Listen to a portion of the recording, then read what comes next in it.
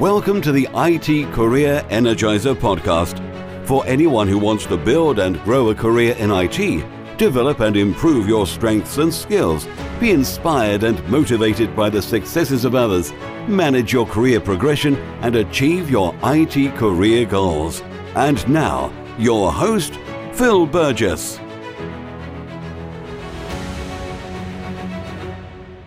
Welcome to episode 190 of the IT Career Energizer podcast.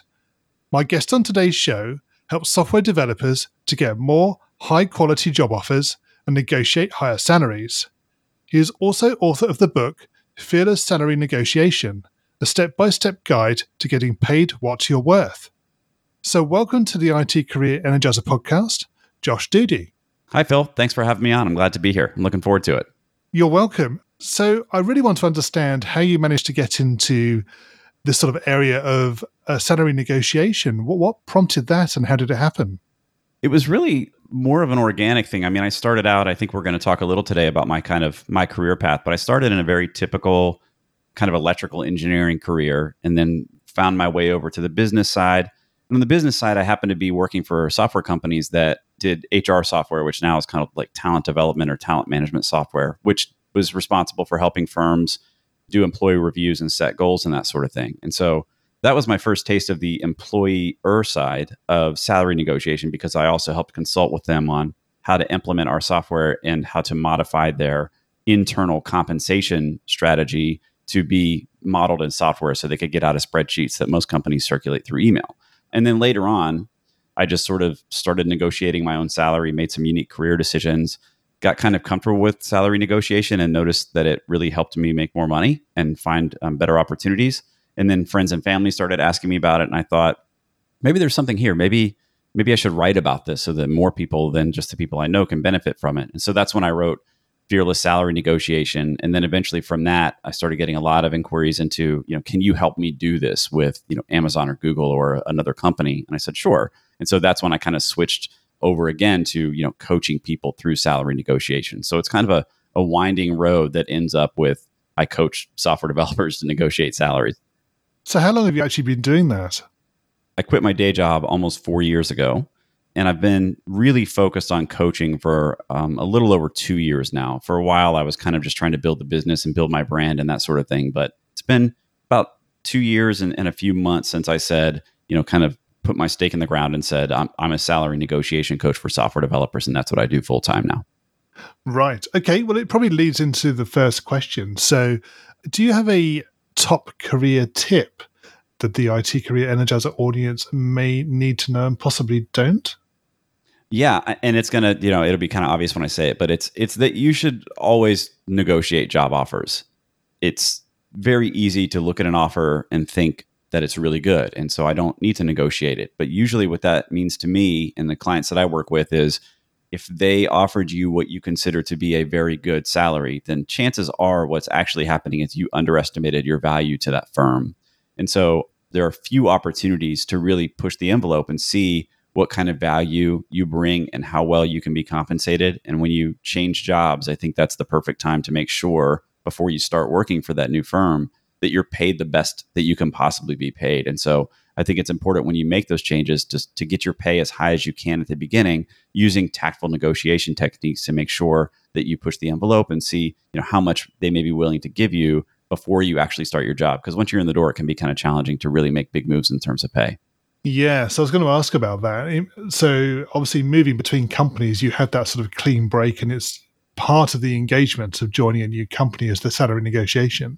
But once you're in, if you're then trying to progress your career and maybe you have an opportunity to move into a role that's, gives you more scope or more responsibility, how do you maybe play the salary negotiation for those situations?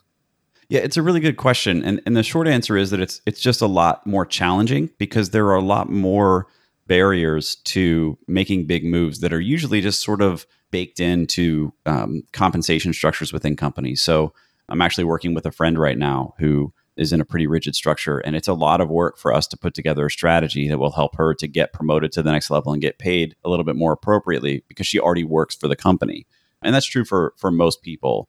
And so I see it actually more as a collaboration with your manager to figure out what the correct salary or maybe job title or both should be for you. And so it's less of, when you're coming into the job, you have a lot of leverage because they have already indicated by offering you the job that on some level they need you. And that may be a more significant need in some cases than others. But they've said, hey, we've invested resources in bringing you in. We want to bring you onto our team. Let's close this deal. And you have pretty high leverage because of all the money and time and man hours that they've spent to that point to get to the point where they make you an offer. Once you're in the company, they kind of have you locked in and they're kind of in the higher leverage situation because they're writing you a paycheck every 2 weeks or every month or however that works at your firm.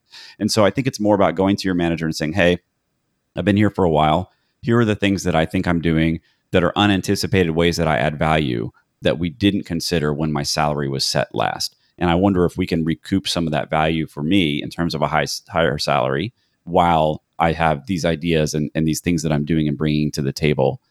I coach people to, on a silver platter, give their manager everything they need to help get a raise approved for them, which includes the actual target raise amount, which is a lot different than when you're negotiating in a new job. I don't like to say the first number, but when you're internal, I think asking for a specific amount makes it a lot easier for your manager. That's one less thing they need to do in their busy day. Yeah. And telling them why, what value you add. And so it's more of like a working with your manager, but doing it in a way where you give your manager everything they might need to get things approved by the finance team or the higher ups in the company. Yes. Yeah, that's good. Excellent. Okay. So Josh, can you perhaps tell us about your worst career moment and what you learned from that experience? Gosh, there are two of them that come to mind here. I think honestly, the worst career moment for me was my second to last day job. So my penultimate day job. And I ended up just through kind of a series of unfortunate events, having a manager who, in my opinion, really wasn't qualified to be a manager, but he had been just continuously promoted because he had been with the firm so long. And at big companies like the company I was at, a lot of times you become a manager, not because you're qualified to manage people, but because your pay demands that you become a manager. They can't continue to justify the amount they're paying you unless you have direct reports and you're kind of at a higher level in the org chart. And so that was a real eye-opening moment for me. And I think it was the tipping point. I kind of always wanted to start my own business and do my own thing and kind of go out on my own. But working for that particular manager in that difficult work environment made me realize that this could happen to me at any time. I didn't ever really have agency over what work I did and who I worked for. And that the only way that I would have true agency is if I actually took control of it and eventually found a way out of the day job world and into my own thing, which is a better fit for me personally. It's not for everyone, but for me personally. So just having a bad manager for about a year was really trying for me personally and made me question a lot of the career decisions I had made, and eventually ultimately resulted in me writing my book and going out on my own. And in terms of your career highlight, can you tell us a little bit about that? There was a time when, in a weird way, this didn't quite work out for me, but I ended up kind of working back in my consulting days for software companies that did HR software. I worked my way into kind of a special 2-person team that was really kind of a solutions architect team where we were looking at the high level software that the company was developing. And for me, that was the most kind of exciting time in my career because I had an opportunity to not only apply everything I had learned about consulting, but also to kind of merge that with product design, which I had worked on at the time. I was working on my MBA, and so business acumen. And so that was the time in my career when I felt the most kind of open to really creating something and blue skying ideas and that sort of thing, which, ironically is a lot like being an entrepreneur on the outside. But of course, that resulted in me eventually getting let go from that company because they were downsizing. But in the moment, the career highlight, I think, was that moment because I had the opportunity to kind of bring all of the skills together inside a company and see that, if you combine a bunch of different skills and background, that you can do things that are higher level, that are not just building widgets in a factory, for example, but you can actually design systems and design things that people will use one day. And that was a lot of fun for me personally. No, that sounds good. Sort of realizing and seeing the sort of fruits of your labor, as it were, and Yes. seeing how it benefits other people. Yes. Okay, in terms of the IT industry and careers in IT, can you maybe give us your opinion on where that's going and what excites you about it? It's really interesting as kind of an outsider because I work with people mostly who are experienced software developers. And right now, software development is sort of maybe the most kind of popular occupation in the world. It's huge with all these different schools teaching people how to write code and transition into that career. And so I'm really bullish on the IT industry in general, and with just people using software and technical solutions to really hard problems that we've struggled to solve so far. And I think, right now, at least in my business as a coach, I'm seeing a lot of machine learning and AI experts who are really rising to the top. They're being paid very well. And I think that says a lot about the fact that pretty much any company nowadays that's a software company or even kind of not a software company needs algorithms or AI or machine learning. And so I think it's a really interesting shift. If you think of if you want to start an online furniture company, you're going to need algorithms and AI to figure out how to sell furniture to the right people, how to handle your logistics and ship on time and cheaply so that you can maintain margins. So it's really interesting now that I think we're moving into a new frontier where in general, IT is a huge asset to all sorts of people who are starting businesses and who want to be efficient and provide good products at a low price and a high margin so they can make a living doing that. And I think it's enabling a lot of smaller businesses, but also enabling a lot of really big businesses to do very cool stuff that's sort of changing the way that we perceive the world in very positive ways. So Sure. I think in general, I think that industry is just now kind of starting to move upward. Yeah. I presume, obviously, you talk to a lot of people about their careers regarding salary negotiation. Do you see a lot of this reflected in what you talk about to the people when it comes to salary? Because obviously salary isn't just about maybe looking at salary in isolation. It comes with all the other things that people are doing and what they provide. So do you see those trends that you've just talked about reflected in what the people you're talking to are talking to you about, if you see what I mean? I do. It's interesting because this may be a small sample size recently, but I've noticed in maybe the past 8 to 12 months that a lot of the people that I work with have more than one offer that they're considering. And I think that this is, one reason I feel so bullish on IT in general. And so they'll come to me and say, well, I have an offer from this company and this company and this company, and we'll negotiate the offers. And a lot of times they will end up taking the offer that does not necessarily yield the highest compensation package, which is really interesting to me because I think for a long time, I assumed that everyone would just sort of take whatever the most pay was. But I've seen a lot of people recently who say, that company offered me more money, but this company offers me a better opportunity to do something that I find fulfilling and fun. And so I think that's one of the advantages to IT in general is that at some level, you can make enough money that you're going to be comfortable. And then from there, it's choosing between, do I want more money to put in my bank account or do I want to do something that's more fulfilling and more interesting? And so that comes up a lot in my coaching engagements where it turns out that's kind of the last step for me is, okay, well, we negotiated these 3 offers.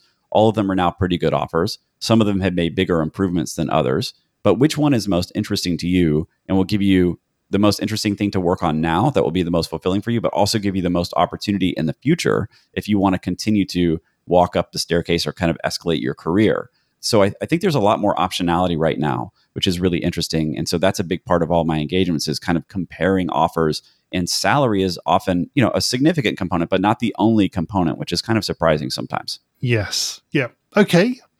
We're going to go into the reveal round now. We're going to find out a little bit more about you and the way you think. You ready for this? I'm ready. So what first attracted you to a career in IT? This is going to sound silly, but I just remember the first time that I ever used a DOS computer. So now I'm kind of dating myself. But I just remember thinking how magical it was that you could type in, like dir enter, and it would show you a list of stuff that was available to look at on the computer. I remember the day that happened. I remember where I was. And I think from that moment on, I thought there's something magic here and I want to know more about that. And so that was like middle school for me. So, 6th or 7th grade. And I decided I'm going to do something with computers. And I think at the time I kind of understood it would be computer engineering or computing software, but I didn't even know what those were.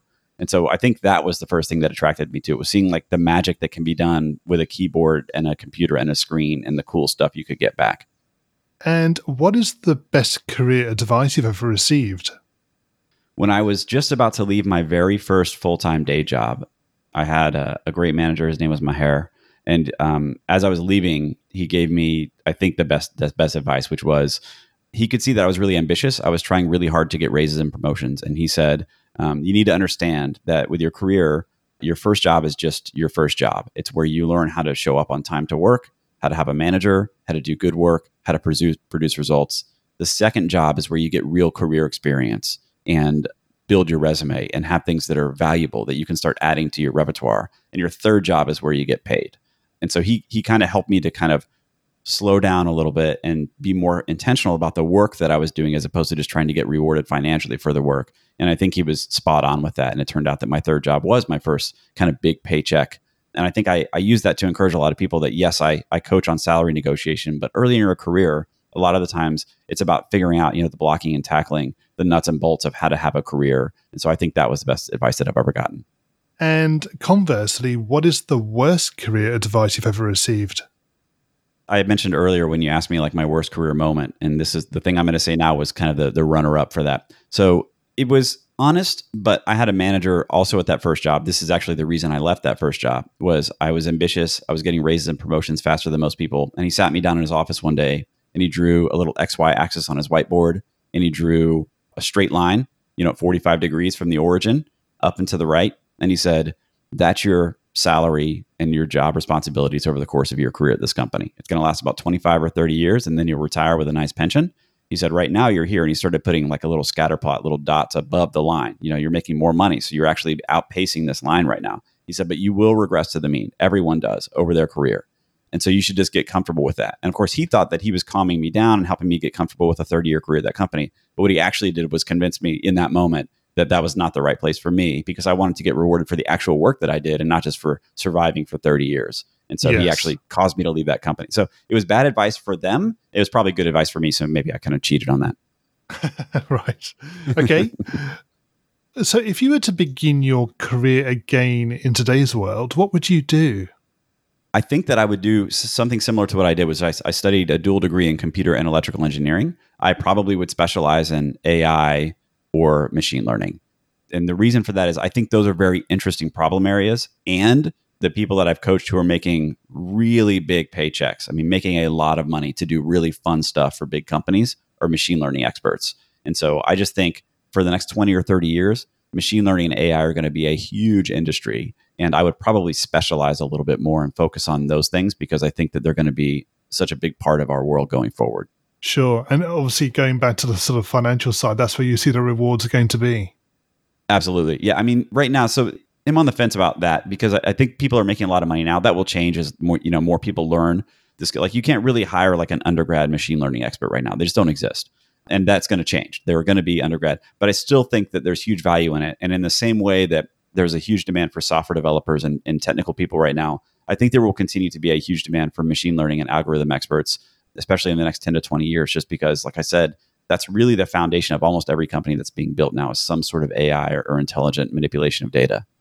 And from your own side, what are your career objectives at the moment? So for me, I have an interesting career because I'm kind of outside of maybe the normal kind of way that your listeners think about careers. But my career is one where I'm an entrepreneur and I kind of do my own thing. And so in the short term, I'm just trying to figure out how to continue to offer good coaching services and how to identify the people that I can provide the most value for so that they are getting the most results for their investment in my coaching, but also so that I'm providing the best service possible to everybody that works with me. At the macro level, I'm trying to figure out kind of what I can do next to teach people something that I know. So the last thing that I taught people that I know is salary negotiation. And before that, I spent about 10 years playing poker and I wrote a poker book and taught people that. And so I think the next thing is probably what can I learn and take away from the work that I've done to build my business as a salary negotiation coach? What things are there that I might be able to teach other people who are thinking about trying to be an entrepreneur or trying to go out on their own that would actually be useful to them or not just idiosyncratic to my own situation? So I think a lot about that. And I think that's the next thing that I like to focus on is how to teach people to make decisions that help them to arrive at a business that works for them, kind of like I did for myself. Okay. I think that sort of plays into the next question as well, which relates probably to your sort of entrepreneurial approach. So what is the number one non-technical skill that has helped you in your career so far? I'm going to throw you a curveball here, I think. So I think it's communication, diplomatic communication. So one thing that most of my clients are afraid of is saying something that's going to make a recruiter angry or that's going to sour the relationship with the hiring manager. And I am not even remotely afraid of that because I'm just very comfortable with communicating in ways that convey ideas that can be aggressive and stand for myself while also not being off-putting. And I think that non-technical skill actually comes from a very weird class that I took in undergrad called technical writing. It was supposed to be, just a core requirement for engineers, but we had a couple of assignments where we had to write bad newsletters to people without using any negative words. So for example, a rejection letter from a college to an applicant without using a single negative word. Yep. And although at the time I thought it was absurd and it was dumb because they would knock off a letter grade for every negative word that you used, it taught me how to think in a way that allows me to convey bad news sometimes, or to ask for really big things, or to convey disappointment without actually using negative words. And I think that permeates kind of everything that I do. And that's what makes my methodology as a salary negotiation coach kind of unique, is that I'm asking for big things. And even when we get kind of a setback, I just continue to move forward with positive language. And I think that opens a lot of doors. And I think it can open a lot of doors for people professionally as well when dealing with setbacks or disappointment or even negative language from other people. Finding a way to say something without using negative words, I think, can have a lot of benefits, especially because then when you do use negative words, it really stands out as like, wow, we need to stop and listen because that's unusual for Josh. Yes. So I think that's probably it. And what do you do to keep your own career energized? I test stuff all the time. And I think this could be something, you have to be careful if you have kind of a more normal career where you work for a company. But the thing that I like to do most, to be honest, is take risks and say, you know what? I don't know what's going to happen if I try this new thing in my business, but I want to find out. And being comfortable with the idea that I'm going to do something that will quote unquote fail. So maybe it won't generate more revenue or won't get more customers in a particular month, but that I will actually learn from the failure itself. And so I like to try things, even if I think that it's going to cost me money or time in the short term, just because sometimes you're surprised and maybe it doesn't cost you money or time in the short term. It turns out that was a positive thing to try. Or I'll learn more about myself and my business from seeing not only did that thing quote unquote fail, but what was the mechanism that caused it to fail? How did it fail and what can I learn from that? And for some reason, I just like running little tests like that all the time and just seeing what happens and learning from those things. Sure. Do you do comparison tests as well? Do you try the same thing in slightly different ways? I do, usually kind of serially. So it's difficult to do comparison tests side by side a lot of times because of confounding factors, but I will try something and then try something that's kind of the opposite behind it just to see what happens. So I'm definitely comparing things all the time, including, at the macro level, even like my pricing structure for my coaching. I change it around all the time because I'm looking for what's the best way for me to make a living, but also what's the most valuable way for me to offer this service to people that makes them comfortable and that makes them feel like we're partners in this thing and that we're aligning our incentives. So yes, I will compare things a lot of times, sometimes simultaneously in parallel and sometimes serially. And what do you do in your spare time away from your career? I spend a lot of time in my community. I live in a small town called Gainesville, Florida, near the University of Florida. I have a really strong group of friends that I spend a lot of time with, play a lot of sports, and just generally try to make sure that I am getting out of my house and I'm spending time with people and in my community and getting to know people so that I'm able to kind of take advantage of the fact that I work for myself and I set my own schedule, which can be nice if you're responsible with it, but can be sort of a detriment if I just allow myself to kind of hang out at my house all the time. Yeah. So I try to spend time with friends is the sort of generic answer to that. And a lot of that is sports and competition and playing games and stuff like that. So Josh, can you share a parting piece of career advice with the IT Career Energizer audience? Yeah. So earlier I said that you should always negotiate your salary. And I will say that the trick with that is it's a little deceiving because I think salary negotiations often begin before we are aware they're happening. And what I mean by that is early on in a negotiation, you'll be asked, what's your current salary? What's your salary history? What are you making right now? And a lot of times, what do you expect to make? What are you hoping to make if we offer this job to you? And it's framed as an interview question or even a pre-screen question. They're asking you that question so they can put you in for interviews. And so as a candidate, you'll be thinking, I better answer this question. I got to give them a number because if I don't, I might not get interviews. But I recommend that you don't answer that question with numbers. And then instead you kind of sidestep it and just say, I really don't have a number in mind. I prefer to focus on the value that I'll add in this role. And I want this move to be a big step forward for me in terms of responsibility and compensation. And I look forward to hearing what you think if we get to that stage of the interview. And I think that's the biggest mistake that most people make. It's the soapbox I spend the most amount of time on. And so the biggest piece of career advice I can give is don't name the first number in the negotiation and understand that negotiation can begin very early in the interview process. It may not begin once you get a job offer, but could have begun even in the pre-screen process or early on the application process. Yes. Yeah, that's very true. And Josh, finally, what's the best way we can find out more about you and connect with you? Sure. So I'm on Twitter. I read Twitter a lot and I'm active on there. And so it's at Josh Duty, just my name. If you have questions, reach out to me anytime. I'm happy to answer them there. And my site is fearlesssalarynegotiation.com. Yes, you can buy my book and look at my coaching offering there, but I also have provided about the most free content I can imagine providing. I do everything I can to provide resources that will actually help people when they find them. And so if you have career questions, especially around interviewing and negotiating job offers, fearlesssalarynegotiation.com has a ton of free stuff, and I hope that you'll take advantage of it and try and do something better for yourself next time you change jobs. Josh, thank you so much for joining me on the podcast today. It's been great chatting with you. Thanks for having me, Phil. This was a lot of fun. Well, I hope you enjoyed listening in to today's episode and to my guest career tips, advice, and experiences. You'll find a show notes page for today's episode on the IT Career Energizer website, which will be itcareerenergizer.com/e and then the number of today's episode. And a quick reminder that the show has now 3 episodes every week on Mondays, Wednesdays, and Fridays. So make sure that you are subscribed to the show to get new episodes automatically downloaded. Also, don't forget to join the IT Career Energizer community Facebook group. You'll get to engage with other like-minded people, get to find out more about upcoming guests and other episodes, and can get involved in the future direction of the podcast.